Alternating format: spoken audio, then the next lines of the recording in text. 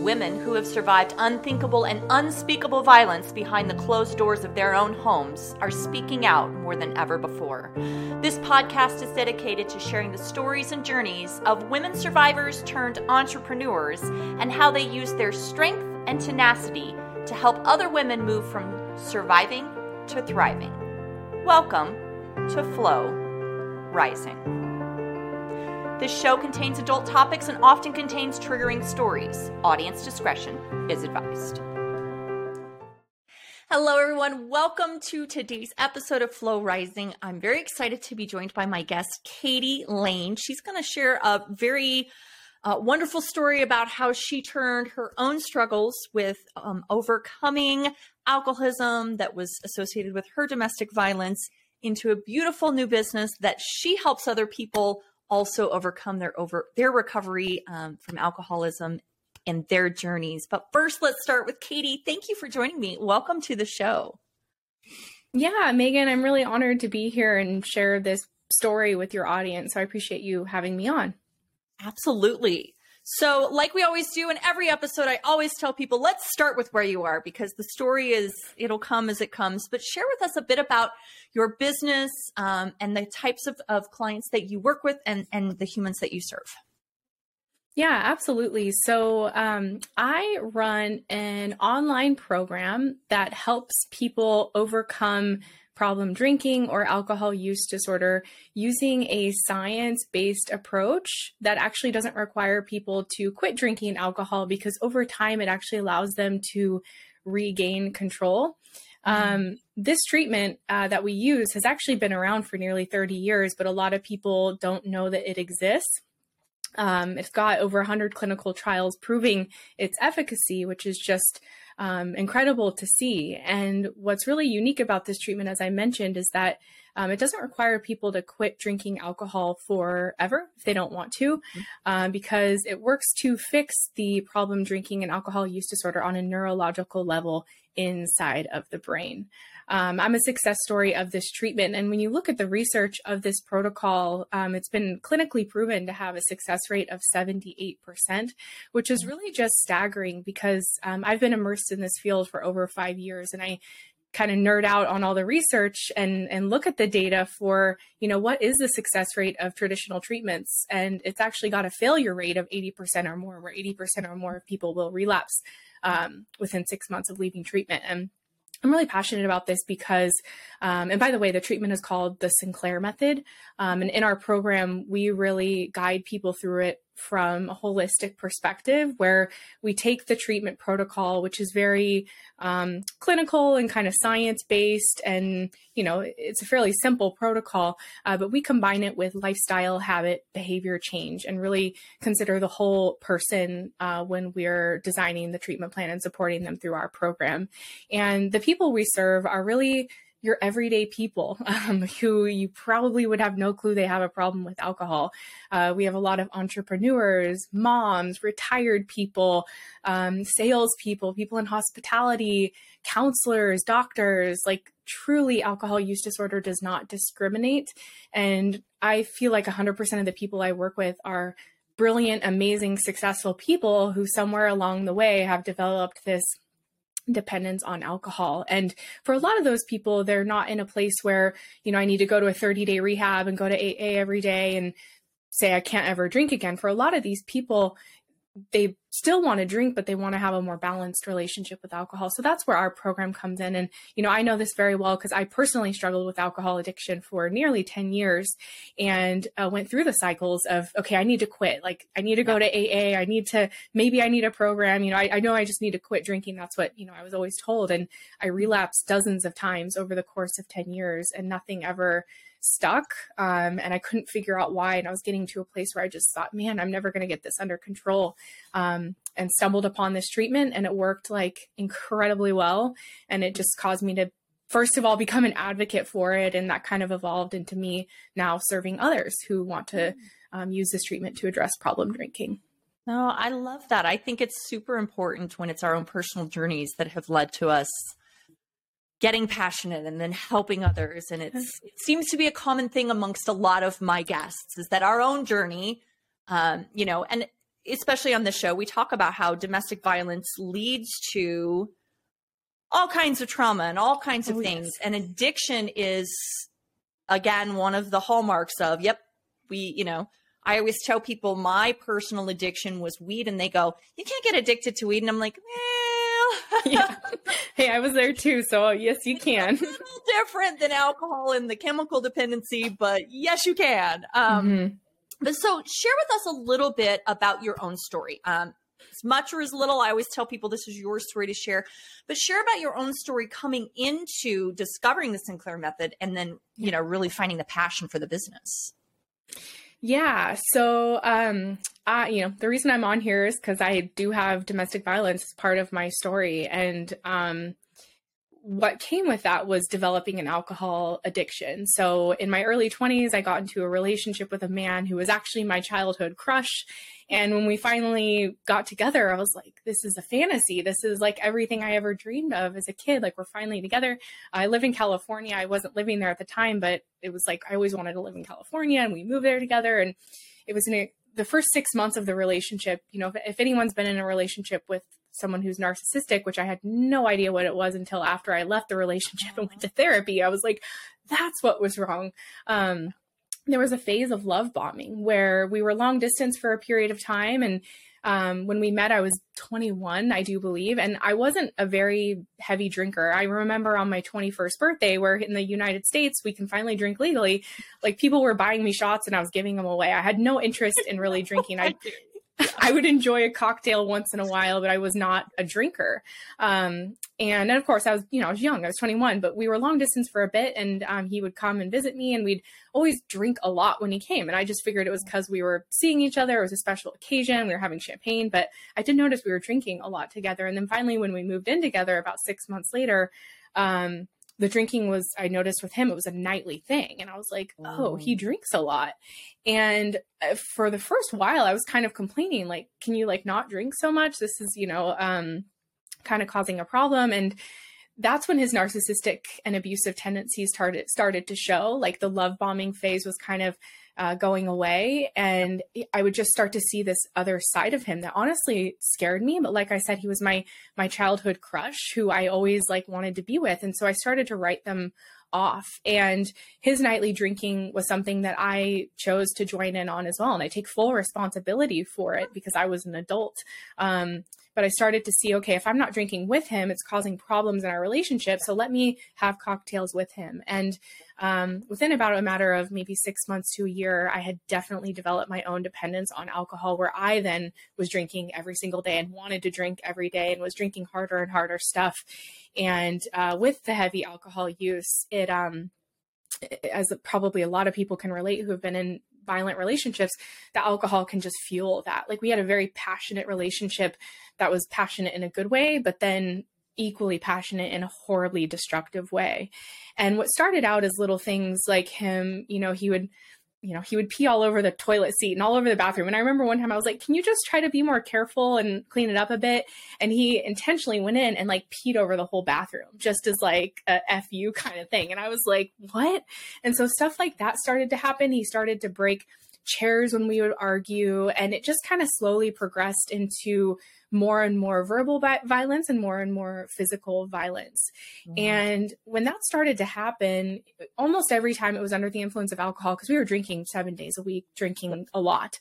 And so in the beginning, he would feel bad and buy me flowers and the next day and, try to make up for it. But what happened over time is it really became the norm, and we would just kind of pretend it didn't happen the next day.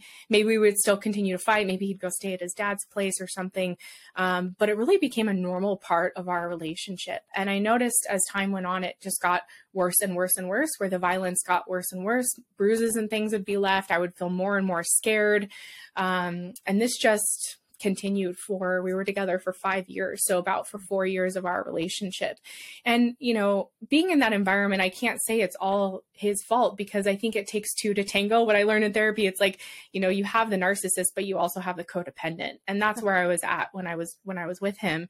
And I think we used alcohol, as a way to bond, but it also caused us to be extremely destructive toward one another. And through this time as well, just on top of that, I developed a pretty serious eating disorder to where I just was like starving myself, got down to like 100 pounds, which is not much for my frame, and was drinking most of my calories. And what I learned through therapy afterward was like, that was my form of control, was just to control what I put in my body, because the whole relationship really got out of control. And it just got worse and worse to the point of, one day he beat me up so bad and was verbally threatening my life that the neighbors called the cops, and they showed up. And that was the moment that was finally like, okay, I guess I got to get out of here. And I should say, a year prior to that, my family, they live in a different state and they could see what was happening. And they came down and tried to hold an intervention and confront me about my drinking and the relationship. And I just like wrote them off and kind of went deeper into the relationship, which caused, just me to be more isolated, things to get more destructive and more abusive, and my drinking to get even worse. But that's a bit about that circumstance. And I will say the one thing, like when I left the relationship, I thought, okay, once I get out, then drinking won't be as much of an issue because it's really him that's continuing this problem alongside me. But what happened was my drinking actually got worse when I left the relationship. And it went on like that for a couple of more years until I found the Sinclair method. Yeah, no, first off, thank you for sharing, because I don't think it's easy for any of us, no matter how far away from it we are, that to share it and go, yep, nope, that was, and while we never abuse or bash on here, there's a lot of things that, that they want us to be like them. And so for you, it was the drinking, Yeah. Come join me for the drinking. For me, it was, like I said earlier, that it was the smoke the weed. No, you don't need to go do that thing. Just come be with me. And there's that bonding piece that you exactly. Yeah.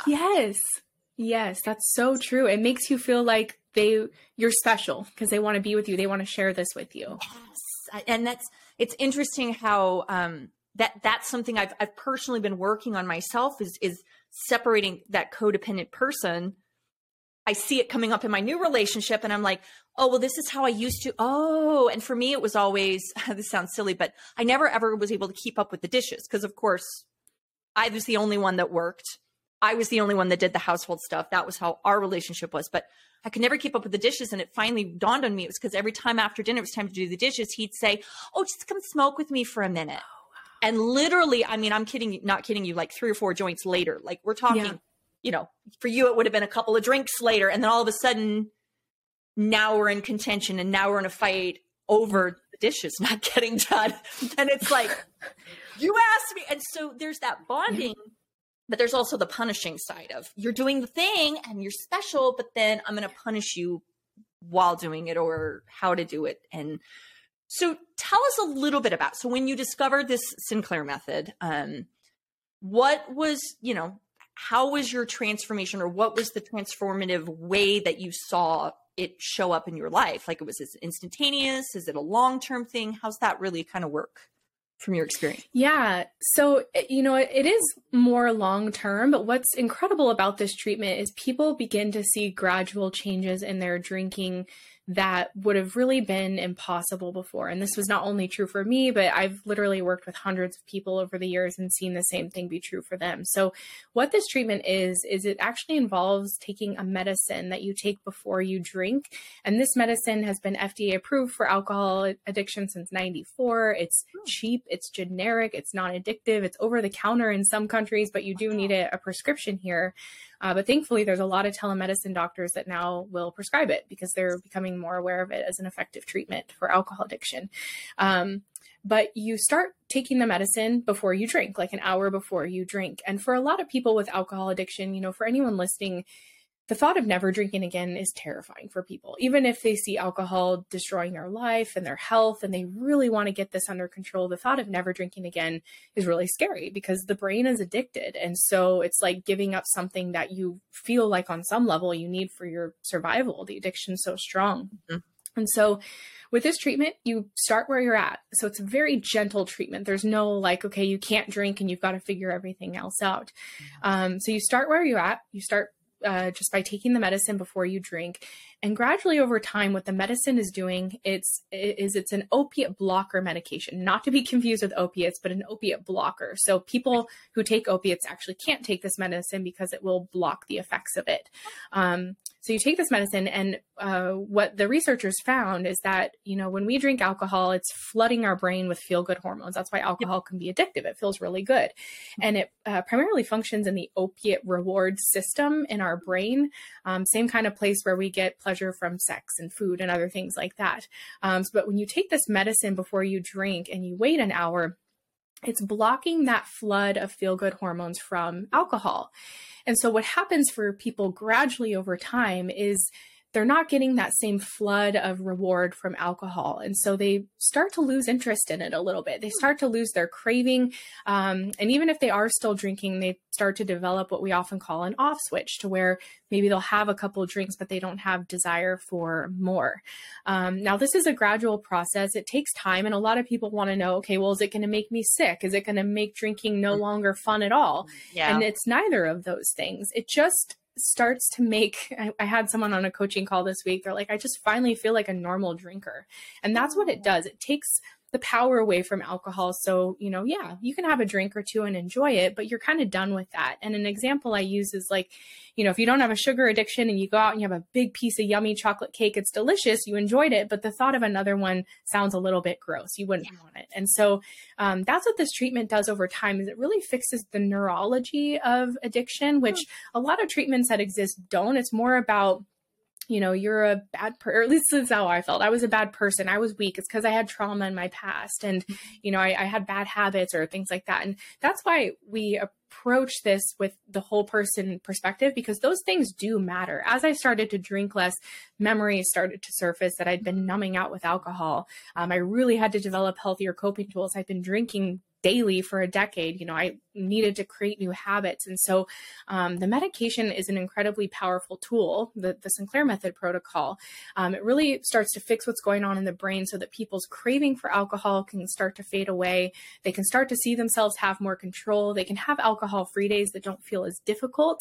And then with that, a lot of people describe it like they have this space within them to actually do that inner work to heal from alcohol addiction and, the years or decades of abuse that they've been doing to their body. And so, in our program, we've got a lot of workshops helping people change their habits around alcohol. We have a therapist coming on to teach workshops where we talk about different coping tools.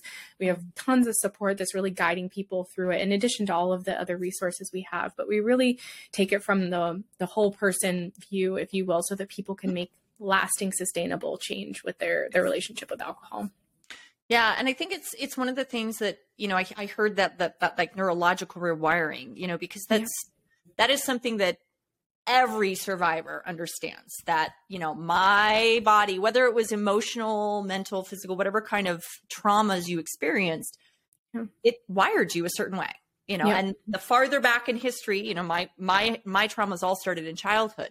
And I was wired from go as to like how, and so learning that rewiring. So it's fascinating to hear that that's how it works, that it's on the neurological level. Because that's, in trauma therapies, that's been proven, like EMDR, CPT and things like that. They actually rewire your brain, your body to look at the trauma differently. And it sounds a lot similar with this methodology. Yeah, that's a really good way to put it. That is what's happening. And it becomes a place like so I use this treatment. I was never planning to quit drinking, but after a year on the treatment, I accidentally quit drinking because I tell people I would just forget to drink like month after month. It wouldn't occur to me because I just had no interest in it anymore. I tell people that it feels like the addiction that I had, the compulsive thoughts and craving and desire for alcohol, even with marijuana dependence, it's like you could commit to quit today, but tomorrow you're like, man, I really want to smoke a joint right now. It's like nonstop. And so it feels like it's been erased from my brain to where I don't even think about it anymore. And I have people reach out to me all the time who are like, I've been sober for 2 years, but I still think about drinking every day, or I fight that craving every day. And to me, that's what I tried. And it was not freedom. And with the combination of the Sinclair method treatment with lifestyle behavior coping changes over time, this can be a permanent change for people. Like I haven't drank in over 4 years. I don't crave it. I don't miss it. What's great about it is with this treatment, I can drink if I want to. I would just follow the Sinclair method protocol and I don't write it off. Like it's no longer that forbidden fruit. But if I did drink, I know that I wouldn't relearn the addiction because my brain has been fixed essentially. And the medication prevents people from redeveloping alcohol addiction again. Interesting. Because I know that has always been the downside of other methodologies. Again, it's not something I've ever gone through, and I'm always super impressed when people are willing to tackle addictions like that, because that is not easy work. But other methodologies tend to only work in the brain space. Yeah. Where it's like, no, just fix that habit and it won't. And it is. It's that constant, no, I'm not supposed to do that thing. Oh, wait, but I'm doing the thing. And so then you just don't get peace. Like no peace at all. And then sobriety feels like a punishment. Oh my gosh, you articulated that so well. It so does. And like I said, like the people I work with, they really want to get this under control. It's not that they like want to keep destroying their health and their family or their finances or whatever the negative consequences are. But when they're fighting the craving all of the time, it's no longer under logical control. It's essentially hijacked the brain. And so, you know, 1,000,001 times I woke up on a hungover morning thinking, man, I'm never going to drink again. Why do I keep doing this? But then in a day or a few days, I kind of forget about that. And my brain would be like, all right, let's go get some alcohol. So it's a real struggle that a lot of people are in. And I think it speaks to, you know, the statistic, which, you know, your listeners can look up. It's well documented that the relapse rate for traditional treatment is 80% or more of people. And we keep doing the same treatment and people keep relapsing. I was at a conference recently where they were like, we're well aware that alcohol addiction is a chronic relapsing condition and there's no effective treatment for it or something. This was literally from the Stage in Addiction conference. I was like, why isn't this treatment more well known? And that's been part of my fire to raise awareness about it, is that it's incredibly effective. And every day people are like, why haven't I heard of this before? So I'm excited to share it today with you. Yeah, no, it's so interesting how I think of people in my own life who do have alcohol addiction, and I've watched them and they do great for short periods of time. Yep. And then all of a sudden I get the phone call. I think I overdid it. I need a ride. And it's like, you were doing so well. What happened? Yep. Because a small, tiny stressor, and there they are at the bar stool for 6 hours and not even contemplating, I just downed a gallon. I'm being exaggerative, but I just downed more alcohol than I, you know, and I think it's one of those things that I love hearing, that it's actually doing that rewiring, doing that reprogramming, because that in any kind of trauma therapy, the reprogramming, the rewiring, that's the effective long term. So it sounds like something like, for example, what you said, you haven't had a drink in 4 years, but you had a holiday party coming up and you're like, hey, I feel like I may have some drinks. You can just continue that. You just take the medicine in it and you keep following the protocol. Yep. You would just take the medicine beforehand. What it's doing is it's protecting your brain. So you're not going to get I wouldn't get the flood of reward from alcohol. You know, my brain would still experience it, but it would be blocked. And so what would probably happen is the last few times I drank, I couldn't even finish a full drink. So I would probably take the medicine, maybe enjoy 1 or 2 drinks, and I wouldn't want for more. So it gives people that option. And it's just really incredible. Like you were mentioning, you know, the one small stressor can lead someone to a relapse. And the reason that happens, you know, oftentimes when I was trying to try other treatments, they would be like, okay, well, just notice your triggers and try to avoid them. And it's like, by that point, everything was a trigger: a good day, a bad day, a sad day. I was angry. I was happy. I was like, I can't go anywhere. I can't even be home. Everything's a trigger. But with the method, it's over time, you know, when you're reinforcing that alcohol is not giving you this huge reward, your brain stops equating it to that reward. And so oftentimes when people end up relapsing after traditional treatment, it's because their brain still is craving alcohol, so really wants to drink alcohol. So for me, I've gone through so many difficult things since I quit drinking, but my brain doesn't want alcohol anymore. And of course, I've had to teach myself new coping tools, because if I didn't have those, I would still lean on alcohol. But simply because I don't desire it, it's really easy to not do it. And so I tell people I feel relapse proof, to where I've gone through some hard stuff, and alcohol doesn't even come to mind as something. Like, I've never done crack cocaine. And so if I, experience something hard tomorrow, I wouldn't think, oh, I need to go do crack cocaine. It just doesn't occur to me. No. So it's the same with alcohol. It's like it's been reversed. So it's really incredible, the lasting changes that can happen with it. Interesting. Really, really interesting stuff. So share with us a little bit about, you talked about before you found the Sinclair method. And I always love to hear people, because even though alcohol was your, big problem, that was the big rock for you, what are some ways that you found yourself, maybe even inadvertently, working through and healing from the violence and the trauma and the narcissism? It sounds like you may have you did therapy and things like that, but I always love hearing people's, was it self-care? Was it a new routine? What was it that you felt, aside from finding the alcohol relief, but, personally, or even after the Sinclair method? That helped Honestly, at first I did not deal with it well, because I dove headfirst into really heavy drinking after I left. You mentioned you used to be addicted to marijuana. Me too. That was like a daily thing for me for a long time. And I really I quit that too, but, it was alongside the alcohol, I guess, around the same time. Like I mentioned, I kind of had that eating disorder in that relationship. And so when I got out, I had been in cycles of binge eating disorders. Mm-hmm. And so I would turn to food a lot. So these are all the things I did that were extremely unhealthy and unhelpful, but my way to just kind of numb out from it all and try to cope with it. But as I started genuinely healing, I really feel like therapy did help. Talk therapy really did help for me to just see an outsider third-party perspective that was not my family, who had a bias because they could see it years before I could. So talk therapy really did help. And also, as I honestly don't think that, I was able to really fully heal from it while I was still consuming alcohol as much as I was, because I wasn't aware of the fact that I was drinking so much to numb a lot of that. And that wasn't the only reason I was drinking. Like I said, I would drink because it was Monday, because it was sunny, because it was cloudy. Like, there was any reason I would drink. But what I started to realize through the Sinclair method, and again, this is why we have a comprehensive program to go alongside it, is I started to feel these things that I hadn't felt in years, because I would just numb out every day. And I started to have memories surface and dreams come to me from the time I was with them, and even just like, things that I would have a new perspective on, they would start to surface. And it was almost overwhelming, because I was so used to reaching for a bottle and just numbing as soon as anything came up. So I really had to learn to experience emotions and sit with them and not turn and numb out from them. So for me, what was awesome about the Sinclair method, as I said, it wasn't this abrupt, like, okay, you have to quit drinking and figure everything else out.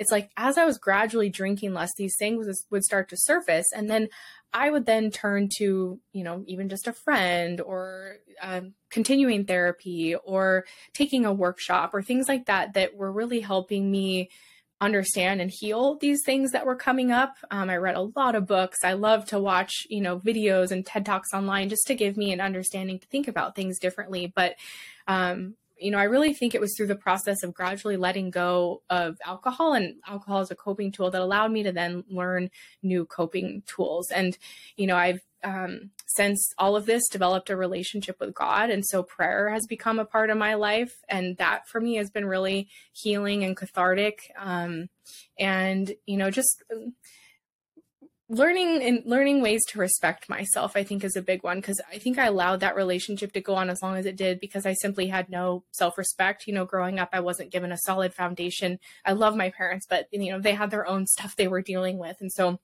I didn't have like a solid foundation. And so it was something I had to learn through experience. And I think, just learning new coping tools, learning to trust myself and respect myself again.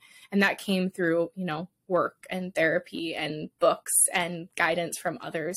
That's why, I think when I started this treatment, I honestly wanted to do it alone. I was just like, I'm going to figure this out by myself. And that's where a few months in, I was like, oh no, okay. I've got to get support, because there's more to it than just take a pill and let it help you. Certainly that's a huge part of it, but there's oftentimes more to it than that. More to it. Yeah. And I think if there are people who haven't been in therapy or developed some coping skills and they're still drinking more than they want, that's one thing. But if you're coming out of a very, abusive relationship, you don't have it's so interesting. You talked about feeling your feelings. That's where I'm at right now. I actually literally just today finally found a trauma-informed therapist.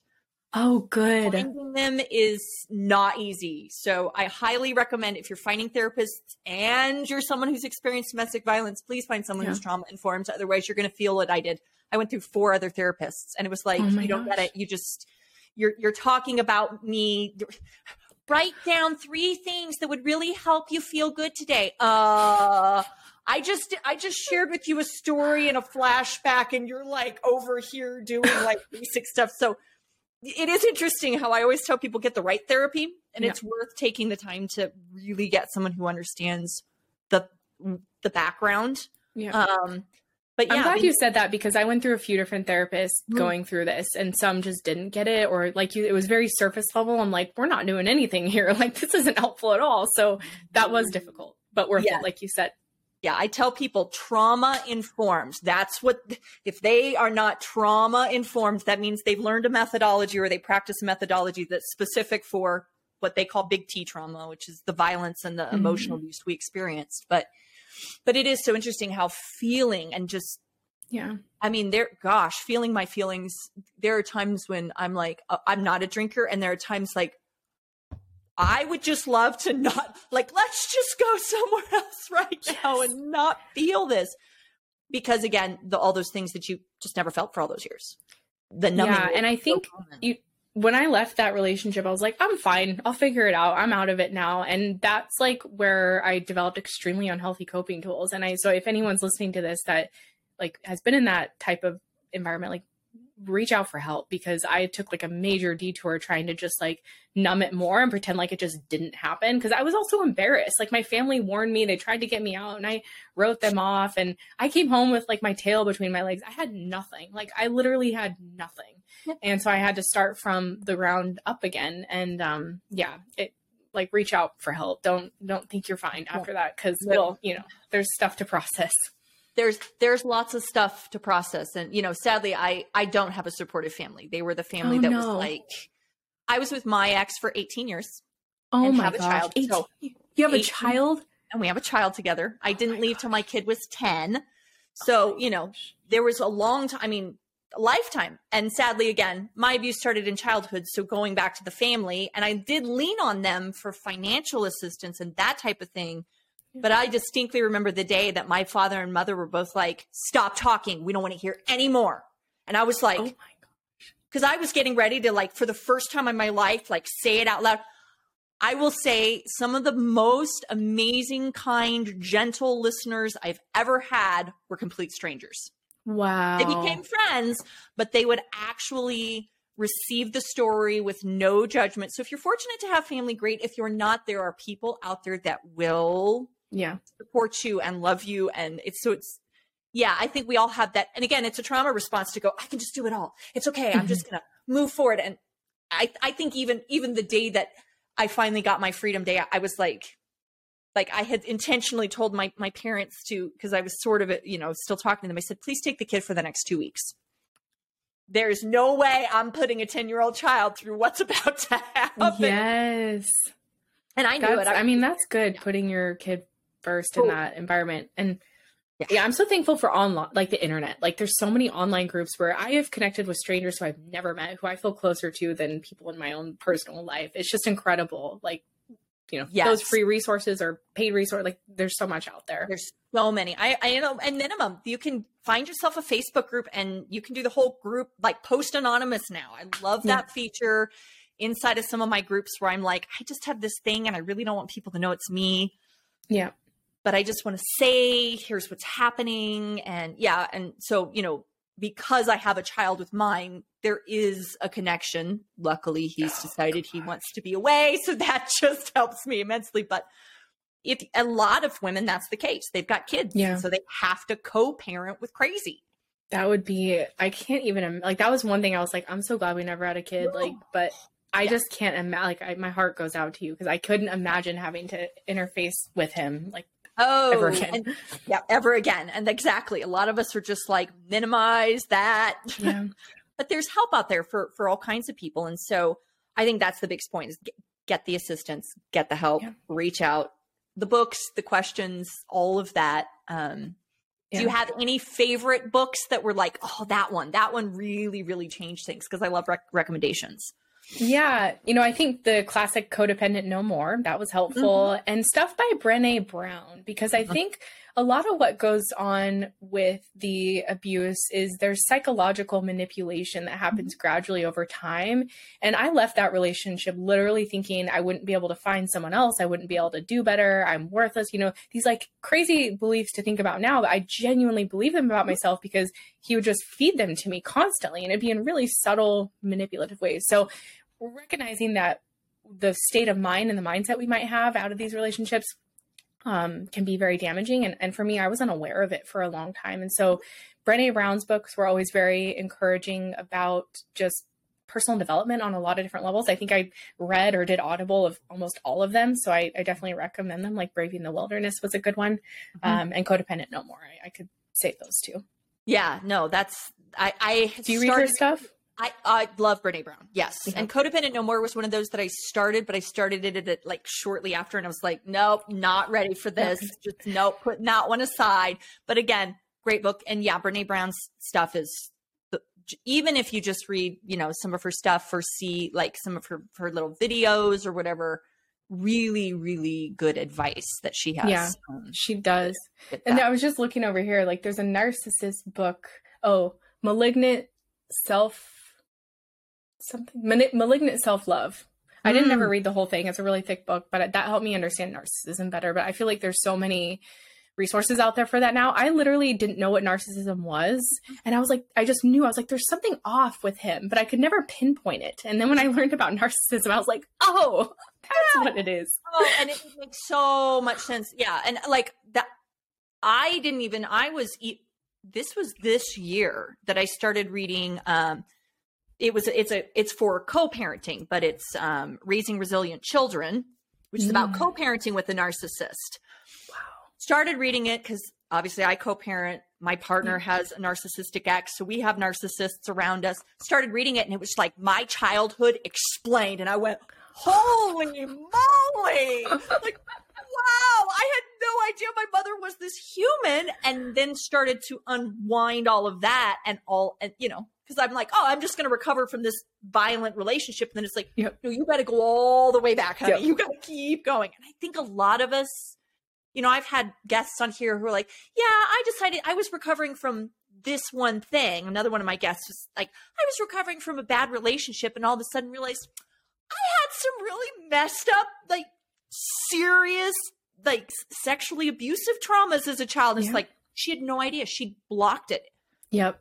And that's what our brains are, amazing and annoying at the same time, because they can just completely put up a wall to protect us. Yep. But then when you're out of it, you still have that wall and don't understand that, oh, on the other side of that wall is I have to go through it, but there's recovery. There's healing. There's opening up. Yeah. It's so true. And like, just as an example in my story, it's like, I was like, how could I have let myself be in that relationship? Because even before that, I was like, what's up with the women that stay in abusive relationships? I was all like proud, like I would never do that. And then there I was smack dab in the middle of one. I was like, how the heck did that happen? And it, like I mentioned earlier, went back to like not having like values instilled into me as a kid and kind of just being ignored a lot of my childhood and not really like having anyone giving me feedback. So when this narcissist was like love bombing me, I was like, yay, attention, like someone likes me. And so, yeah, going back to childhood, understanding like what even got you in that place to begin with, that was very cathartic for me to understand and heal and move on from and forgive my parents. And because for a long time I was mad at them and that was not helpful either. I was like, this sucks. Like, I don't want to like feel this way toward them. So a lot of work to, just move on from that and forgive them. But no, and I think that that's the whole point. I love that you have taken, in your business, you took something that worked, which is someone else's methodology. That's great. And then you're like the whole person, because again, you remove the layer of the drinking. Now what? Exactly. There's the drinking showed up for a reason. It wasn't just like one day you were like, oh yeah, I just don't want to engage in my life. I'm just going to start drinking alcohol. No, there was something building up to it. And so I think that is hugely, hugely impressive that you're like, nope, we're going to look at the whole person, inside of this. So this has been fantastic. I had no idea about the Sinclair method before I met you. And I'm like, I have a few people that I may just like here's a link. Yeah. Found this and was thinking of, here's some information because it's amazing how you hear people. They're like, I really, as soon as I tackle this, it's going to be fine.